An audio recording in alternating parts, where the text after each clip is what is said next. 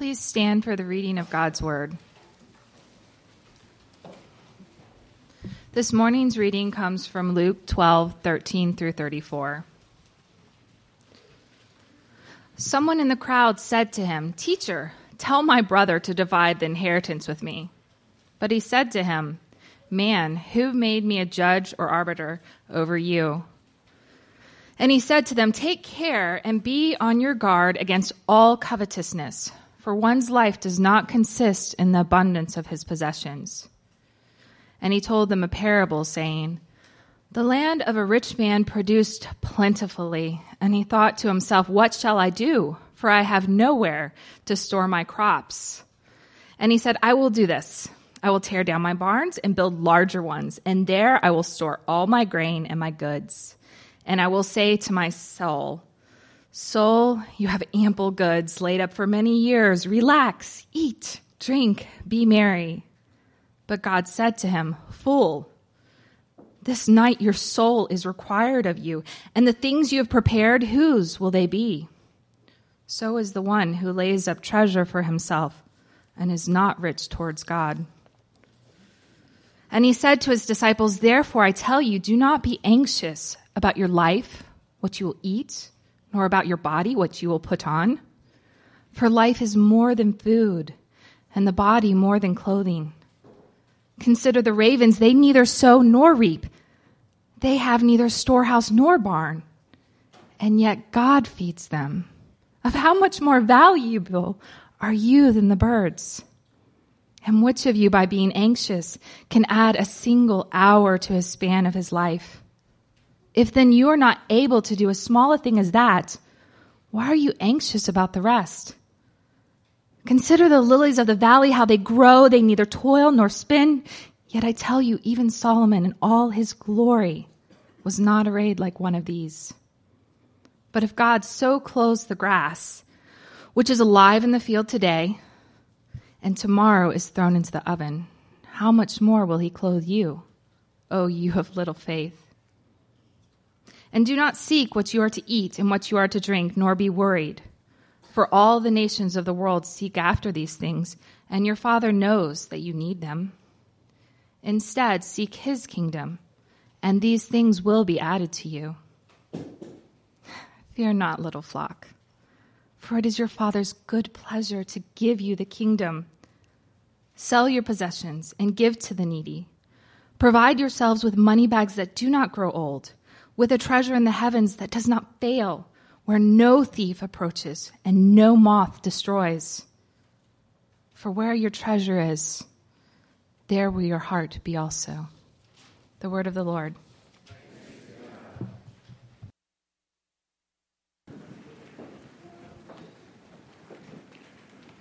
This fall, we're making our way through the parables of Jesus, and we found, at least to this point, that parables are incredibly challenging but also very confounding. They can be read from different angles. They often have more than one assertion or one message. Even as we saw with the parable of the prodigal son, or the prodigal father, as we renamed it, you can read it really from the younger son, from the father, from the older son, and derive several different meanings from the parable.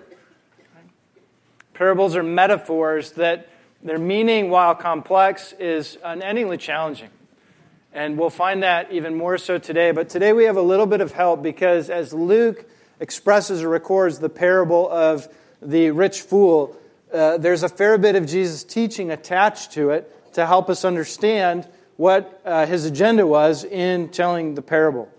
And so we'll be considering that as well. And we see that it's actually a particular occasion that gives rise to the need for, or the telling of the parable.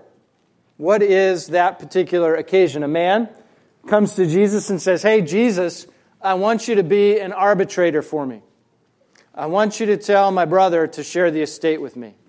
Okay, inheriting, we don't know the details, right? But the estate is all of the wealth of the family, and somehow this brother feels like he's being shortchanged. He says, "Jesus, I want you to arbitrate for me."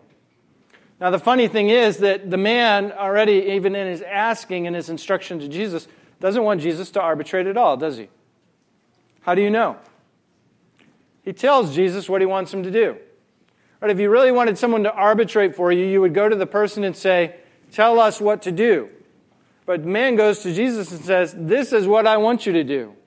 Tell my brother to share the estate with me. Not, you can rule on this and we'll heed your decision. But the man already has an agenda when he goes to Jesus, and this, even at the very outset, points up to us the incredible difficulty of the topic that we're talking about, which is the relationship between money and anxiety. And the symptom, the outward sign of the struggle of this relationship is greed. And greed is difficult because no one thinks they're greedy. Right? Many pastors I've heard point this out, but in 10 years of ministry, I've heard people confess everything under the sun. I've heard people confess things I can't even relate to you. Right? It wouldn't be appropriate to share in this context. I have never once heard a person confess to me that they struggle with greed. How can that be? How can, in 10 years of ministry, with all kinds of sins being confessed across the board, no one struggles with greed? That's amazing.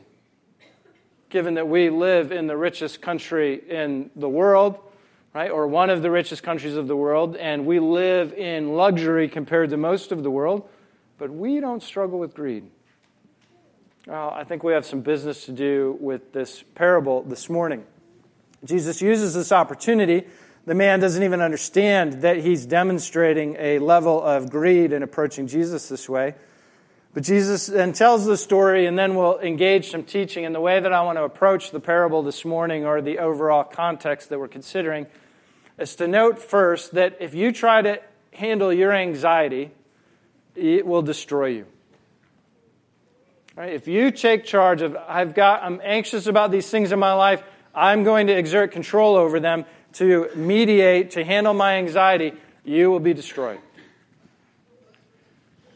So, secondly, we need to note that you're not supposed to be anxious. Right? And thirdly, we're going to note what really casts out anxiety. Right? What replaces anxiety. But first, we need to do business with the reality that if we try to handle our own anxiety, it will indeed destroy you. Jesus, look at verse 15. Even as he engages the parable, he tells where he's going. Take care and be on your guard against all covetousness, for one's life does not consist in the abundance of his possessions. Right? One's life does not exist in the abundance of his possessions. Now, as we start to consider the words of Jesus, we have to be on the same page of the crowd to whom Jesus is speaking. Jesus is not speaking to us, right? Who are we? We're people who debate which smartphone plan to go with, right? Who opt up for a new car on a regular basis, who want to upsize our house, who pay for cable programs that give us 1 billion channels. Right? Who is Jesus actually speaking to? People who had one set of clothes. People who often didn't know that they'd have enough food to meet that day. They lived a subsistent lifestyle, day to day. Right? There is no excess. There is no luxury in the ancient world for the average person. Meat would have been an incredibly rare luxury. And to these people, Jesus says, beware of your covetousness. Life does not exist in the abundance of possessions. They didn't really have an abundance of possessions, at least not by our standards. And that should cause all of us to have a little voice that goes off inside of our head and our heart that says, uh-oh. Because we are so far removed and so saturated with wealth and luxury and a commitment to pleasure that to consider that Jesus is speaking these words to a subsistent ancient culture should make us all marvel. It should make us all realize that we indeed are given to covetousness and to greed. It's easy to miss confessing the sin with which you struggle the most because you don't actually see it. So we see in the story the fool, right, is ridiculously self-centered. Right? He's doing well. He's made so much in his estate. He's got so much food, he doesn't have enough place to store it. So he says, what am I going to do? But notice how the story is told and how it's framed. Starting in verse 17, he thinks to himself, what shall I do? For I have nowhere to store my crops. I will do this. I will tear down my barns. I will store all my grain and my goods. I will say to my soul, Over and over again, I. The entire reference of the rich man is himself and his own pleasure. There is no reference to God. There is no reference to the poor. Both are things that he's been called to as, presumably, as a follower of God, that Jesus is holding out as an example of failure. No, he's a fool. Why? Because he's built bigger barns to store more grain? Well, it's not just simply... You see, one of the hard things is that wealth in and alone isn't bad. The problem is our great love for wealth, and not just our love for wealth. It's the reason that we love wealth is because we believe wealth will handle our anxiety. We believe that the power to buy something and to have more possessions, right, will mitigate, will help us to go through this precarious and unpredictable and scary world. And he's a fool because even as he's decided to build all this up and to store all of his grain, God says, tonight your life is required of you, which makes his plans nothing but vanity. Right? He dies. Who possesses his stuff? Who knows? What difference did his agenda make? None. It does nothing for him. And then when he stands before God, his money has not provided for him to have a good standing before God. He is invested completely in the wrong way. He has the worst investment strategy possible. It's all lost. We are similarly foolish in having an overconfidence in what wealth and the opportunity to buy provides us. Right? Do we not live in a culture in which we are always thinking that money is power because money gives us choice? And choice is freedom and autonomy, and those are things that we highly value culturally. There's a great Simpsons episode in which a new store comes to town, and it's Monster Mart, right? And the slogan is where shopping is a bewildering experience. And Monster Mart, of course, has shelves floor to ceiling, and nutmeg comes in a 12-pound container, and the express checkout line is 1,000 items or less. And so the Simpsons ultimately become overwhelmed at Monster Mart and decide to go back to a Boo's Quickie Mart. Right? Now, The Simpsons often is really a fairly brilliant commentary on culture at large. I don't watch it that much, so please don't hear me advocating. And now I'm scared that you're going to go watch it and see something terrible. And yeah, I shouldn't say that. I don't watch enough Simpsons to really relay that. Grain of salt. Anyway, it's a great example for the context of this sermon and this passage, right? And that we think choice is freedom and power, but it's really not. In fact, social science has demonstrated over and over again that you are most miserable when you have the most choice. Right? Why are the wealthiest countries in the world the least happy?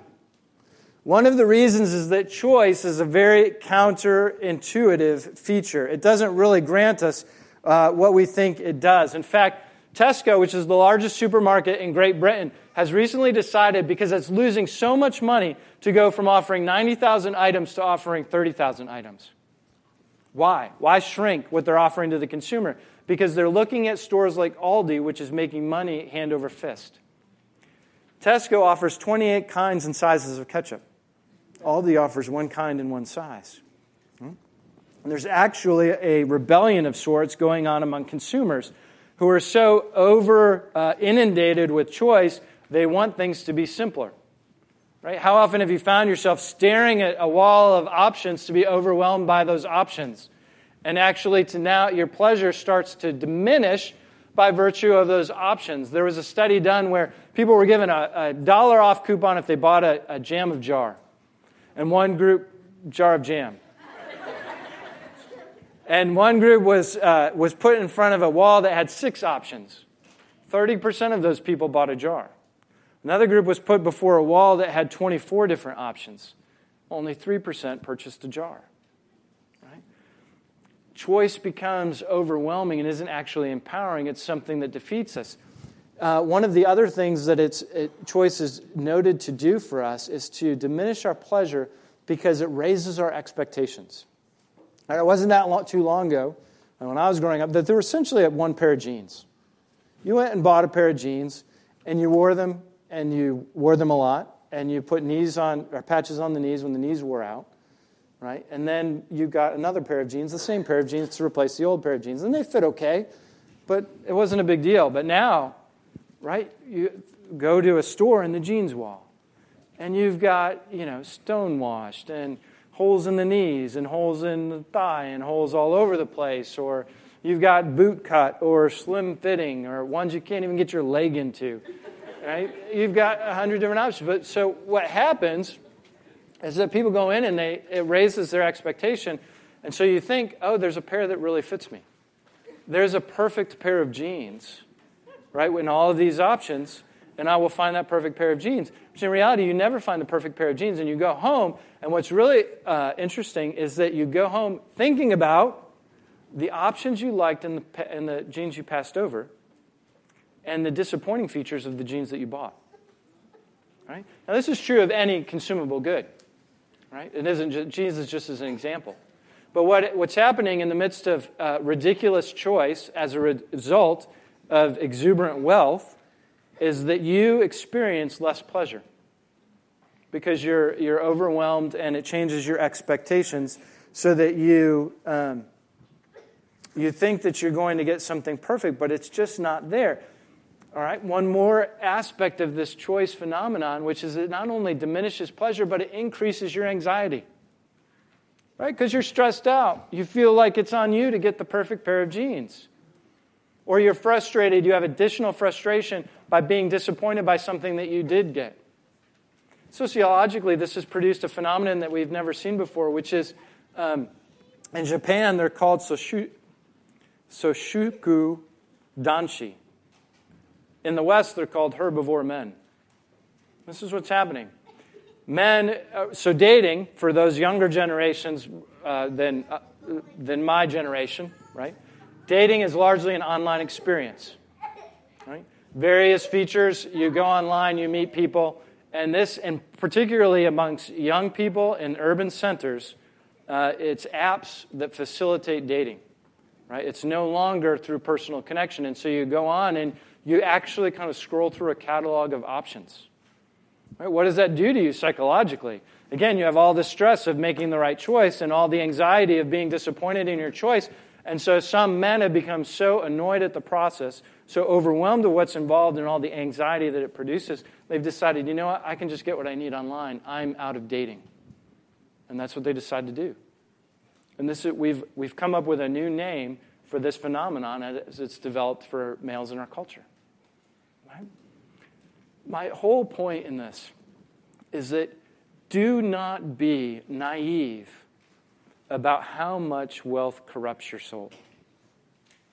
Do not be naive that wealth will bring you happiness or that your life consists in abundance of possessions. Do not be a fool like the rich fool. Right? These kinds of insights that Jesus provides for us, that we again learn more about through social science, should make us say that, wealth isn't really going to handle my anxiety. Something else needs to. And this leads us to our second point, which is what do we do with our anxiety? Because if you look in verse 22, Jesus coming off this parable, says, Therefore I tell you, do not be anxious about your life, what you will eat, nor about your body, what you will put on. Do not be anxious. Really. Now, I don't know about you, but that makes me mad. Right? Seriously? Do not be anxious. Jesus, have you been here? Right? There's cancer and infidelity and drunk drivers who crash into a parade. There's shootings and there's unpredictable death. Right? Tell me that to not be anxious? How do you not be anxious in this world? Are you telling me that Jesus wasn't anxious in the garden? I don't buy that. So what's going on here? How does Jesus say to us, do not be anxious? Don't worry about these things because God will actually provide for you. And we realize that our anxiety is a product of our trust. It's a product of how we see God and understand Him and trust in Him. To the degree that we don't believe that He loves us and will care for us, we will be more anxious and we will work more to handle our anxiety in our own power. To the degree that we believe that He's kind and He's gracious even in the midst of a very unpredictable world is the degree to which then there's no reason to be anxious. right? You know about anxiety. We all struggle with it in different ways. I have a pastor who's a friend, and he stepped away from ministry. He had to, because he had this weird compulsion. He's an anxious man, and every time, the way he handled his anxiety was through technology. In other words, you see on TV when the new thing's being released and there's a line out the door? He was always in that line. And he would say, I know it's not rational, but I believed that technology was going to order my life. That if I just got the next new thing, it would have the superior apps and I would enjoy engaging it to the degree that it would somehow alleviate the anxiety in my life. And I just felt a degree of pleasure in having that new thing. Right? And there's something you go out and you buy on a semi-regular basis, whether it's shoes or pens or whatever, and you just feel, that feels good. I feel a little bit better about the world with this new thing. It's just a way of trying to handle the anxiety that we feel, to try to control some of those things, but they ultimately leave us empty. They ultimately destroy us, as we've seen. So Jesus says, I want you to think about the world a little bit and God's providential care of it. The ravens, the birds that he mentions, were the dirtiest of birds in the ancient world. They're unclean according to the law.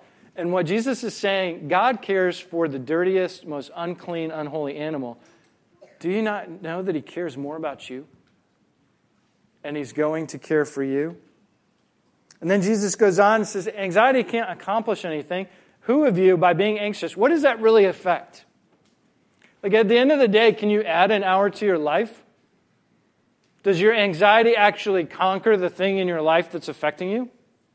No, of course it does. If it does anything, it makes it worse, because all kinds of health problems are related to anxiety. Right? From heart disease to stress-related ailments. Right? Your anxiety is not going to make anything better. It's only going to make things worse. And then Jesus says that God clothes the flowers and the grass of the field, and Solomon in all his glory, all his wealth wasn't clothed to the degree that they are. God is caring for the world and providing for it in such a way that your anxiety should be diminished. And if we hear Jesus' words, we have to hear that God values you. He loves you, and that your anxiety is futile, and that worry is the result of small faith. But there's still the reality, is there not, where, if you're going through a hard time, or you know people that are going through a hard time, or you think about raising kids in this world, or making it if you're through the next week or month, if you're in financial crisis or distress, right? You feel a little bit kind of like you're in this cesspool of the septic brokenness of the fall, and God throws you a life buoy, but he doesn't pull you out.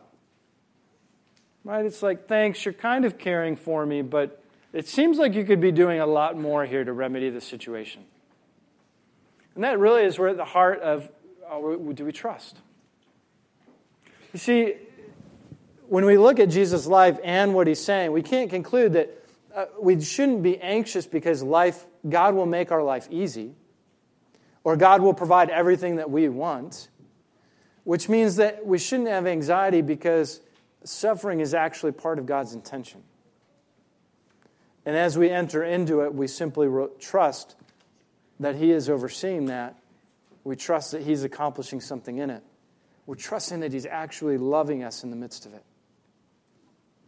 That's a hard thing to do, but you will either trust God to care for you, or the alternative is you'll have to care for yourself. That's not a good option. Right? Caring for yourself, I think, probably has not gone very well for you. And if we learn anything from the parable of the rich fool, caring for yourself ends in destruction. So are you challenging yourself to really trust in God, or is your anxiety controlling you so that you feel like you have to care for yourself and handle all the anxiety that's happening around you? And this is why, if we really trust in God, we see that a Christian who believes God is providential, that he believes is loving, he cares for the ravens, he dresses the grass in the field, he will provide for our needs, enables one to move beyond anxiety and really to develop a new investment strategy, to be freed up in the application of their wealth. in a radical way. You realize you have to see wealth, like anything else, is simply a symptom of where our heart is. Right? That's why Jesus can say, where your treasure is, that's where your heart is. Where you're spending your money, that's what you love. It reveals what we're really passionate about, and what we really believe will care for us, and what we really believe will handle our anxiety. So how do we really trust? How do we move forward in understanding Jesus' call? In verses 30 and 31, he says, "For all the nations of the world seek after these things, and your Father knows that you need them. Instead, seek His kingdom, and these things will be added to you." If you look around anywhere, the entire world is trying to handle their anxiety through the application of wealth. This is what all of the nations are doing. This is what anything that is outside the kingdom of God must be committed to, because it is their only option. But if you believe in God's providential care, then he says, no, seek first His kingdom, and then those things that you need will be added to you. You'll actually be free to trust in His provision for all of those things. Well, it's a beautiful picture. Right? And in verse 32, we see that it depends on if we believe that God really cares. Jesus says, "Fear not, little flock, for it is your Father's good pleasure to give you the kingdom." Is that not beautiful? Fear not. All the anxiety and fear that you have, Jesus says, don't. Fear not, because God desires to give you the kingdom, not because of what you've done, but because He is gracious and loving. And we say, that's wonderful. That's great. We receive the kingdom. I'm going to seek the kingdom, and we talk about it. And then Jesus, because He's Jesus, goes on in the next verse and says, okay, if you get this, sell your possessions and give to the poor. We think, whoa, I didn't know you were going there, Jesus. The whole giving me the kingdom part sounded really good. But this other part about selling my possessions and giving to the needy, that not so much. And at that very moment, we realize that our hearts are incredibly torn, that we say we trust in God and His provision, but as we cling desperately to our wealth and our possessions and the comfort we perceive them to give us, we don't really seek His kingdom. All right, where your treasure is, there your heart is also. And what would it look like to start to really sell our possessions and give to the needy? Right? How do you grow in that? There are baby steps, and boy, we need to work at it. And we need one another we need to sharpen each other, because I'm selfish and greedy. And you are too. And how are we going to move beyond that?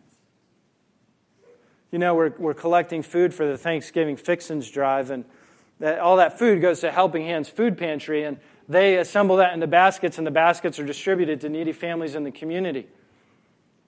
And I know everyone's busy, and I'm busy too, but as I look back at that table, I'm sad. Because we're really so busy that we don't have time to collect food for people who won't have a Thanksgiving. There's not enough food on there for one family. Right? Now, we'll be collecting each week, so let's talk about baby steps. Maybe we make an extra trip this week to start to collect food for the needy in our own community. If we're not caring for the needy in our own community, then really we can't pretend to care necessarily about the needy beyond our community. I'm also aware that the pastors in the deep forest are desperately underfunded. Right? Men who have sacrificed everything in a mission that we participate with to extend the gospel in one of the neediest, poorest, most godless places on the face of the earth. And what it costs to support a pastor, right? I think it's $30 a month. I thought, my goodness. So being convicted, of course, I can't call you to something and not do it. I said, how can